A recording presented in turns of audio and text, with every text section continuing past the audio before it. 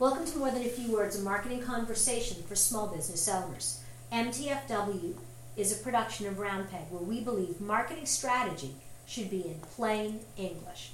This is Lorraine Ball. And Allison Carter. And this week we're going to talk about parties.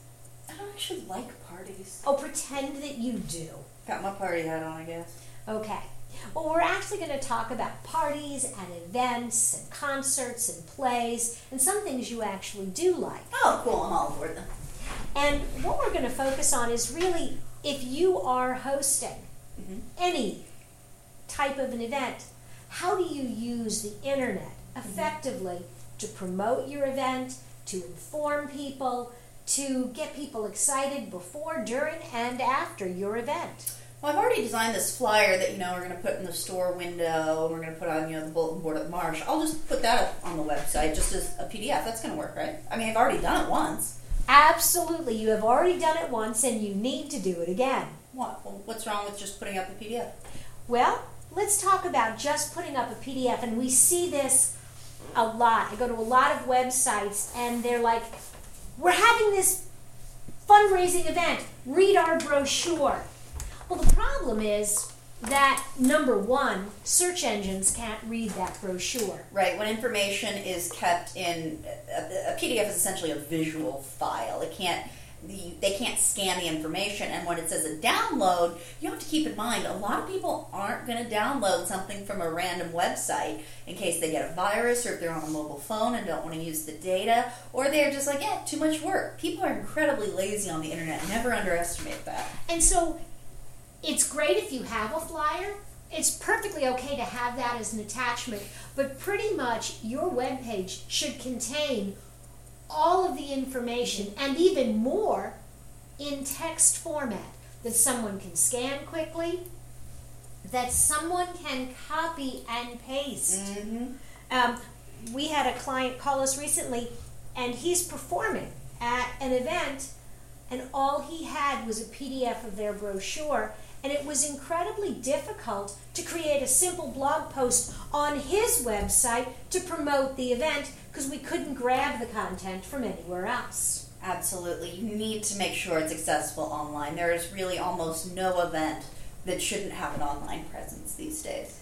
And it can be something as simple as where to call to buy tickets, but in most instances, you should have a link to some kind of registration page. Right, and there are, we're not going to get down this rabbit hole, but there's Eventbrite, there's Brown Paper Tickets, there are all kinds of very inexpensive options for even the smallest nonprofits to sell, or any other organization, to sell tickets to an event online. And the advantages, again, without getting into the individual technology, the advantages so far outweigh the ticket fees. And I hear this a lot. Oh, but we don't want to have a ticket fee. In this day and age, people are used to that. I buy tickets from Ticketmaster for a concert, and I'm going to add on, if the tickets are $100, I'm going to add on 15 or 20 for Ticketmaster's cut. More than that. I once bought a $26 ticket, and the fees were almost as much as the ticket itself, when it cost me almost $50. And so, adding on $1 or $2 for a processing fee, people are not going to blink twice. And the ability to process credit cards, if you don't have credit card processing, because a lot of small businesses don't, let these, the Dini, Eventbrite, whoever, let them handle that. Take the risk for managing the credit cards. You just take the checks and go home. Exactly, and people are assured that they're going to have a place on the day. You don't have to worry about manning a phone line so people can call and reserve tickets. It just makes life better. Absolutely. And then the other thing, the other reason for having the text on your website is it facilitates social sharing. And that can be in any number of forms. Yeah, and one of the biggest things that we're seeing these days, one of the most popular methods of event marketing these days, are the idea of social media teams actually being present at either the event itself or a preview of some kind. And this can work really well or really poorly. It really depends. Let me just kind of clarify what I mean. This is something that I do pretty regularly. Typically how it works is in exchange for a free ticket, usually, not always, you allow someone who has an influential following on social media to come to your event, talk about their experiences, maybe write a blog post, maybe tweet about it, share it from a Facebook page, whatever the case may be. They help to share their personal experiences at your event with a broad audience. And so it's really important as you're looking at who do you want on your social media team, whether it's a group of bloggers or a tweet team, that there's several things. Number one, that the people you're inviting are not just influential in general, but that they are influential in this category. That this is something they talk about or write about or are connected to other people who have that same interest, because otherwise it's just noise. Yeah, inviting me to a sporting event would be a massive waste of time. Unless it's racing. Unless it's racing, that is true. I do know my racing. But inviting me to a basketball game would be a waste of time. I wouldn't even know what to tell people. I was like, the tall guy has the ball. But inviting me to a theater event, inviting me to a museum opening, that kind of stuff, those are my people. That's what they follow me for. And the other thing is making sure that you're targeting demographically, not necessarily the customer or patron you have now, but the one that you want. I mean, a good example, you're on, we'll give them a little bit of props, you're on the board for Storytelling Arts of Indiana. Fabulous organization, I love a good story. They are working really hard to reach a younger demographic. Somewhere along the way, although you like stories and kids, you've not, as a generation, necessarily been introduced to this art form as adults. And so by bringing you into the organization and having you tweet, hopefully will attract that Gen X demographic. I am not Gen X. I am not that old. Thank you very much. Sorry, Gen Y. Please. Yeah, Gen's somebody else. Anyway, I was also invited to a large charity gala event because they looked around their audience and said, hey, we have a lot of gray hairs in this room. In order to keep this organization vital and to continue doing the important work that benefits from the event, we need to start cultivating the next generation of donors, which is young professionals. So think about not just who your base is, but who you would like it to be. Absolutely. And again, the other side of it is identifying people that have some credibility. Even though you may not necessarily have been at a lot of storytelling events, you certainly have been at a lot of theater and performance arts events, and so it was a natural fit as you made that transition to that particular art form. Another good example is the Children's Museum of Indianapolis recently renovated their infant and toddler play area, which is called Playscape. And so as part of that rollout, they selected half a dozen or so local families and are bringing them in once every other month over the first year of the exhibit, so they can talk about how it grew with their children. And so that's just kind of their standing deal, and I think it's a great idea. It wouldn't make sense to invite someone like you who has grown children to do something like this. So by smartly targeting people with young children who would be willing to Vine about it, tweet about it, blog about it, they're reaching people who are friends with those people, who also probably have young children or in the process of becoming pregnant or something like that. They're in that life phase. One thing that I think is important to mention is the fact that you cannot control what people say about your event or your venue. And so as you invite Twitter teams and blogging teams, you better be sure you have your act together. You do need to make sure you have your act together, but I cannot stress this enough. You can't tell someone what to tweet or share. Some people will provide sample tweets in case people wanted to tweet that. Fine. I can choose to do that, or I can choose not to do that. Do not try to censor someone you have invited to an event. Do not tell them what they can or cannot tweet about. Do not try to influence what they say in any other way than giving them the best experience possible, or you will be in a gray legal area according to the FCC, and you can get a lot of ire against you. And it probably won't work, because if the blogger or the tweeter has those issues, probably the general public is going to too, so you're just shooting yourself in the foot. And one of the ways to maybe prevent some unhappy situations is if you're going to invite someone to tweet, read their tweet stream before you invite them. There's some very influential people in this community that have a Twitter feed that is a mixture of brilliant, funny, and borderline offensive. Some of them aren't even borderline. And that's okay for them and who they are, but if those tweets are not in sync with what you want representing your brand, don't invite them to come. And I think a lot of companies think, well, when they're tweeting at my event, they won't do that. Well, they might. Any time you have people who are not on your payroll in the equation, even if you've given them a freebie ticket, people can tweet unpredictable things.